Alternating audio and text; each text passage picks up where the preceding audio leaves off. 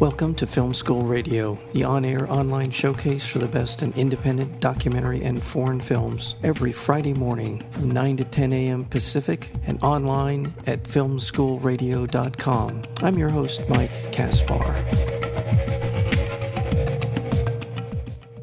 And I am so honored to have joining us today an Academy Award-nominated composer, Academy Award-nominated Michael Danna for the film Life of Pi. Actually, 2 nominations. One for Best Original Score and also for Best Original Song, Pi's Lullaby. Michael was born in Canada, actually Winnipeg, Manitoba. He is a brother who's also a composer. He's been scoring films for renowned Canadian filmmaker Atom Egoyan since 1987. In addition to his work with Atom, he has also composed for filmmakers such as Terry Gilliam for Thailand, Jonathan Dayton and Valerie Ferris for Little Miss Sunshine, Bennett Miller for Capote, Mark Webb for 500 Days of Summer. An accomplished musician, and we are honored to have him join us here today on Film School. Michael Danna, welcome. Thank you, Mike. Pleasure being here. Well, thank you for being here. And well, first of all, congratulations on Golden Globe, right? Thank you. Yeah, I mean, quite a thrill. Yeah, one in the pocket already. That feels right. feels nice. And as we approach a week from this coming Sunday, the Academy Awards will be held, and you, as you said, you have 2 nominations. Tell me a little bit about. Let's back up just a step here. Obviously. You had, or do you have any idea that you're being considered until the day of the announcements? Is there any indication for the Academy Awards prior to that? No, not really. I think for us the thrill of the entire Life of Pi experience was actually completing the film and being happy with it ourselves, and that was definitely not a foregone conclusion. Obviously it's a very beautiful but very unusual novel. I remember reading it, over a decade ago when it came out, and thinking, well, there's one that they will never ever make into a movie. And certainly, when Ang and I started working on the film, he started writing the script about 5 years ago. Mm-hmm. And putting the film together over the intervening years, and then me scoring it, and I began really last December and worked on it for about 10 or 11 months. We were very well aware that we'd bitten off a huge challenge, something that many people were saying was impossible and an unfilmable book, yeah. And right. We definitely were staring. Disaster in the face by taking this on, and so for us to even get to a point where finally, in early October, we sat back and watched the film with the score, and in 3D, and most of the effect shots were in by then, and sitting back and actually watching it and realizing that. After all this work, yes, we had really, we'd done what we accomplished, which was to, do justice to this beautiful, beautiful book. Yeah, and thank you for the sort of the background on the Life of Pi. This has been floating around as a project. It went through a number of different directors before Ang Lee ended up with the opportunity to helm this film, and it's been Hollywood legend that this is not a film that you could make. No. But given the advances in the technology, mm-hmm. the CGI, the ability to replicate an amazing replication of a tiger mm-hmm. on that lifeboat. Really, I had the writer whose name I just forgot for Life of Pi. I'm sorry. David McGee. Thank you, David McGee. This is happening more and more to me. Anyway, and he was saying just what we're talking about here, and just how he had seen the actual tiger during the filming, and then later on when he saw the film, he said, "I really almost couldn't remember which was the real tiger and which was not, in the film." And it's that's part of this, but it's also, and I want to ask you, sort of, knowing that the perception is that The Life of Pi would be such a difficult book to turn into a film. How much of a motivation for Ang and for yourself and the whole crew, knowing full well that this was an expectation going in, that this was going to be tough? Well, there's no motivator like fear. Yes. Fear of failure is a wonderful thing to get you up in the morning, get you working until you fall asleep at night, which is, and I've never worked on a film this hard and this long, and I've been doing this a long time. It was very difficult, and certainly, you mentioned the technical aspects of the challenges, but more than that, as much as that, certainly, and this is why Ang was the right director to do this. And Ang has this incredible gift, and it's why he's one of the greatest filmmakers of our time, of finding characters in different times and different places and different stories throughout all his films, and finding the common thing inside them, the common humanity that we can recognize and feel a part of the story and feel related to the story. So this was the most important thing to do in this story, just given that it's such an unusual storyline, it's an unusual character. It's everything about it is there's no film you can refer to and say, well, how did they solve this problem? There isn't a film about a boy floating on the ocean with a tiger until this one, and certainly, and then the film is, it's about God and religion and loss and all these kind of big questions. Again, not something that you think of when you think of a big budget movie that has to play well all over the world in order for it to make sense, in order for it to financially to make sense. So the challenges were just almost insurmountable. But again, Ang is the director who has that touch, that human touch, but also the discipline and the kind of persistence and the work ethic to just get it done and to figure out how to do it. And there, just the wheel had to be invented at every turn, at every turn we made here. Yeah, and one other, as if there were not enough challenges for this film, he was working with essentially a non-actor to that point in his life, Suraj Sharma, who plays young Pi in the film. So in addition to everything else, the challenge was to work with and extract pull out of him a wonderful performance on the part of him essentially by himself. There are no other actors in the film for most of it. He's on the lifeboat, interacting often with a inanimate object in front of him, I'm sure in terms of on the set, and he pulls off a wonderful performance, and all that was required to really pull the audience into the story. So in addition to all of the things that you've mentioned, working with someone who had never acted before is just a remarkable achievement in and of itself for this film. Absolutely, and that's why Ang is an actor's director and a character director, and certainly we had challenges like that in doing the score in writing the music for the film. Well, yeah, let me ask you about that. By the way, I want to remind our listeners we're speaking with Michael Dana, the composer for the film Life of Pi, 11 Academy Award nominations, including Best Picture, as well as the 2 that you have garnered for Best Original Score and Best Original Song, called Pi's Lullaby. Now, you said you worked on this soundtrack for the music for this for for 10 or 11 months.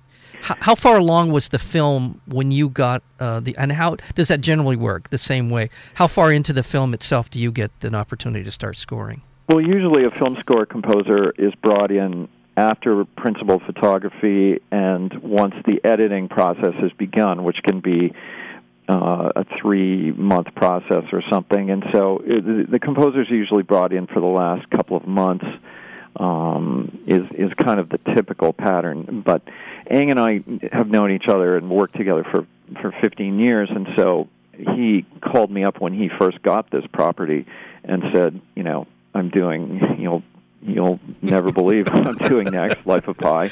You're perfect for this. It's a Canadian book. You're Canadian. You have a lot of experience working with South Asian music, and in fact, you're married to an Indian woman, and you're the perfect guy for this. And let's start talking about it. So we talked about it for probably 3 years or maybe 4 years before I even saw anything until it would have been the summer of 2011 when I started seeing footage, and then we began talking about the music, and the first thing that I wrote was the song, which I wrote in the late fall of last year. And traveled to India to Mumbai to work with the singer Jayashree and wrote the song there in December of 2011 and recorded it there at the same time. And then from that point on, then I was working on the underscore all the way up until October. So almost a full year. Until we finished it. Does it help? Have you ever been on set for principal photography? Does that help you? Have you ever done it? Have you ever been on a film set? I have, and I wasn't on set for this film, but does it help? Not really. I mean, I think the most important thing for a composer is the collaboration with the director, to have that very close partnership that. The composer's job, it's not so much of a musical, a music-centered, career. It's really, you're a filmmaker. You're one of the filmmaking team, and you're a storyteller, and you're in service of the story. Anything, and the story as told by the director, that's the vision that you're following. So you need to understand the director's mindset and approach and feelings about this story and how it is, what they're going to draw out, and what it is they need, and how they want to tell the story, and how you can help them do that. So it's talking with the director, and Ang and I talked for years about this story, about the philosophy of the story and the themes and the issues, and very, very detailed. That's what's important. And then once you start seeing footage and you start writing music, you start talking about specific things, how the music can serve those themes and concepts that you've come to have hopefully a deep understanding of. Yeah. The film, you mentioned your background working with Southeast Asian, Indian music. Is that a fair way to say it? Yeah, I mean, right from my very first film score, I've been working with non-Western musicians from, my first film score was in 1987. So I've been doing this a lot, and I'm very, I take it very seriously, working with non-Western musicians as opposed to just, that sounds cool. I've studied, and in college I studied ethnomusicology as well as composition, and so I try to come at non-Western musicians with as much respect and knowledge as I possibly can muster, and I usually travel to the country itself. I find that's the best thing for me to really understand the social place and just everything I can about the instrument or voice or whatever it is that I'm recording. So I've spent a lot of time traveling and recording in every country I possibly can, and depending on what film it is, I've been all over the world. Yeah. But I've done a few scores before based on South Asian music, Indian music, Deepa Mehta's Water. I did Monsoon Wedding for Mira Nair, and a few other things before this. So I have kind of I've worked in studios there. I've worked with players and musicians. So I kind of, had a pretty decent, pretty comfortable with with that whole world before I started Life of Pi. Well, and in that motif, in that discipline, is you're able to meld this kind of music with a Western music. Is that something that you were immersed? I assume, obviously, growing up Canadian, you were used to Western style music, immersing yourself in Eastern. What would be the main distinction, or what kind of characteristics are the difference between Western and say Indian music? What would Yeah, well, my background, I did grow up in a very kind of, I grew up in suburban Toronto, a very kind of homogenized, culturally upbringing and piano and Western orchestral instruments and choirs. When I came to Toronto to go to college, Toronto is an extremely multicultural city, and in fact, it's, the Canadian government mandated multiculturalism from the 70s. So it's kind of it's sort of a designed multiculturalism, and I have to say it works really pretty well in this city. It's kind of all the good things about people coming from all different places and being able to be immerse yourself in all kinds of different worldviews and world experiences. And in fact, it's one of the reasons I think Life of Pi is a kind of a very Canadian sensibility, a Canadian sort of view of the world itself. And so and for Life of Pi, we wanted that kind of mixture of that comfortable mixture. The way Pi himself is, he's born in a French colonial town, a place where they speak French and Tamil, and they eat croissants as well as dal, rice and dal. So he's a character who's very comfortable with the idea of different cultures, different ways of looking at the world, different kinds of music. Therefore, reflect that, and a kind of an ease of transition. And we have French accordions playing Indian melodies and sitars playing French melodies, and just kind of mix it up. Sanskrit being sung by English boys' choirs and Tibetan choirs singing Latin, anything we could do to mix that up. And certainly, yes, every musical culture has a very different way of looking at the world, and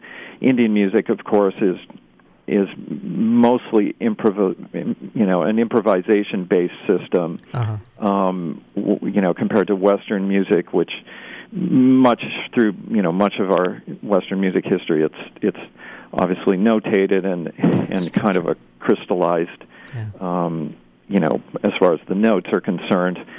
So structurally they're very different. And as well as just kind of the essence of them, and the strengths of what each one can, express well are different, and all part of the human experience, but just slightly different ways of, and different strengths of being able to kind of bring out different characteristics and different modes of life. Well, let me just say, but by the way, we're speaking with Michael Dana, nominated for 2 Academy Awards for his work on Life of Pi, which itself was nominated for 11 Academy Award nominations, including Best Picture. Michael was nominated for a Best Original Score and Best Original Song, Pi's Lullaby. And by the way, in the film, and because our character Pi is on this lifeboat and often off the lifeboat on a patchwork of material to keep afloat and out of harm's way. Much of this film it's a very emotional film, and your score really accentuates this isolation he feels, this connection with nature. So much of the film, there's not a lot of dialogue. He's by himself, essentially, occasionally talking to his friend on the boat and on the lifeboat. So much of this film is filled with your music, which really, as I said, accentuates what is going on in the story and in the development of this character of Pi on this.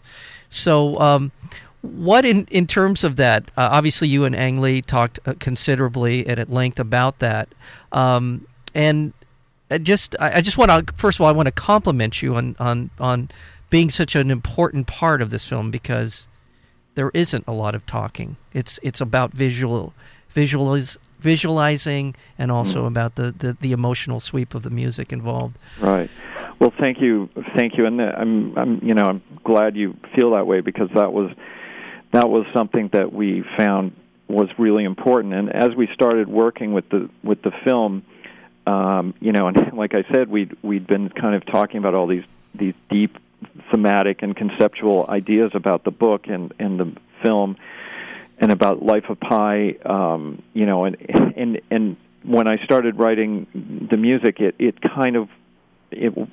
started at a very intellectual level, and I guess because I was trying to cram all these ideas into it and getting a little too, it didn't help tell the story. It was kind of bogging down the film and making it, not helping us move forward and not helping us track Pi's emotional development. So that was the thing that was kind of hard for me, was to find a way to take all these deep concepts and themes that had to be reflected in the music, but they had to be woven in such a way that on the surface the music served the emotional journey, and helped us just kind of helps the audience enjoy being part of this journey, and yet inside the music has to be all the deeper concepts that Ang and I talked about. So it was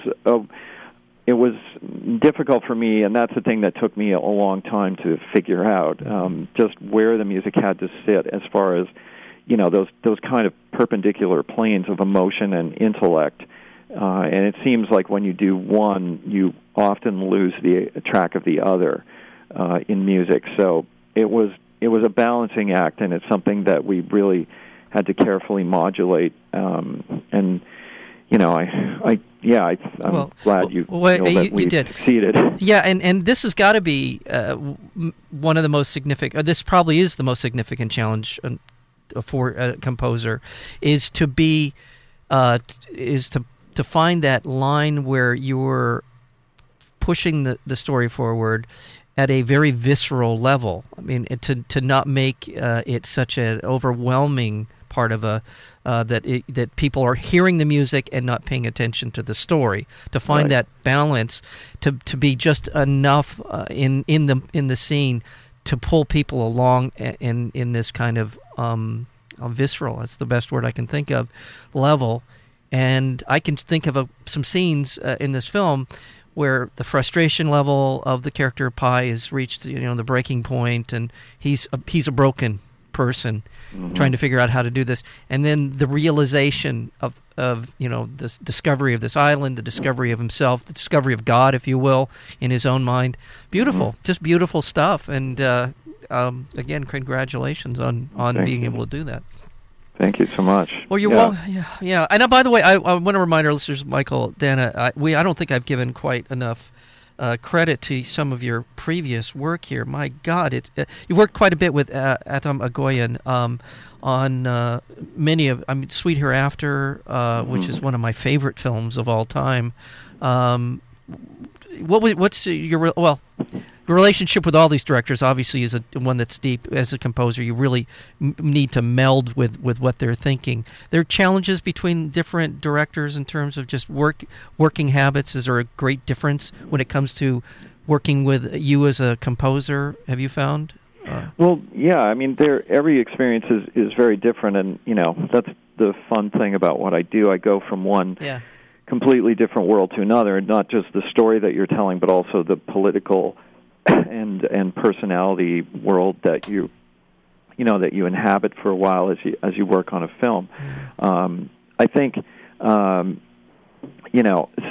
obviously are musically literate or able to express musical thoughts, and some are not, and but you figure out a language with each director.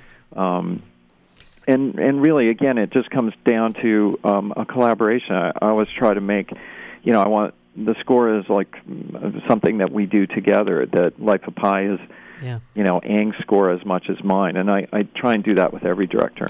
Well, you've done a wonderful job here, and just congratulations on all the hard work that all of you have done in making this film. Again, just an enormous challenge, and obviously deserving of the recognitions received. 11 nominations. It's a remarkable achievement in and of itself.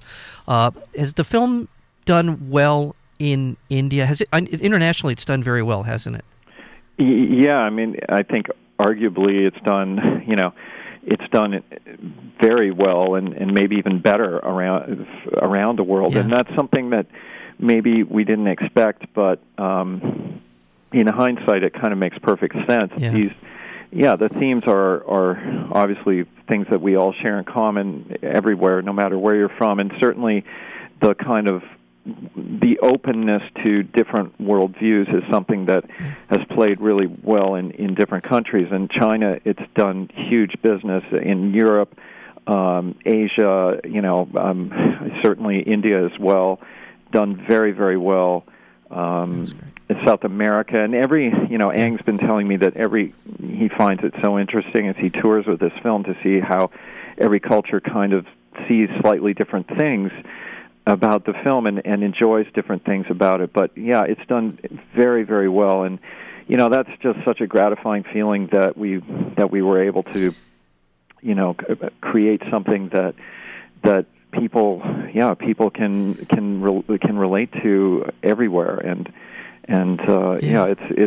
it's a wonderful thing, and certainly I think filmmakers around the world are always very happy to see themselves reflected in an American-made movie, and so certainly India, they're very excited about this and very excited about the nominations. As they should be. Of all the films nominated this year, this is certainly one of the most emotionally involving films. It really begs of you to be invested in this journey. It starts out in very near the beginning of the film when the adult Pi says, "I'm going to tell you a story that will make you believe in God." It's an awfully high bar to set, but part of in that question, you're really being asked not to be pulled into this story on a very emotional level, and certainly music is a big part of that journey. And thank you. Thank you. Thank you so much. I really appreciate you finding some time. I know you've got the Academy Awards right around the corner. I'm sure you're getting pulled in all directions, so I appreciate it being here. And Michael Dana, all the best to you in about a week and 2 days from now, and moving forward with your career. Congratulations and thank you. Thanks, Mike. Great speaking with you. All right, take care. Bye-bye. Cheers. Bye.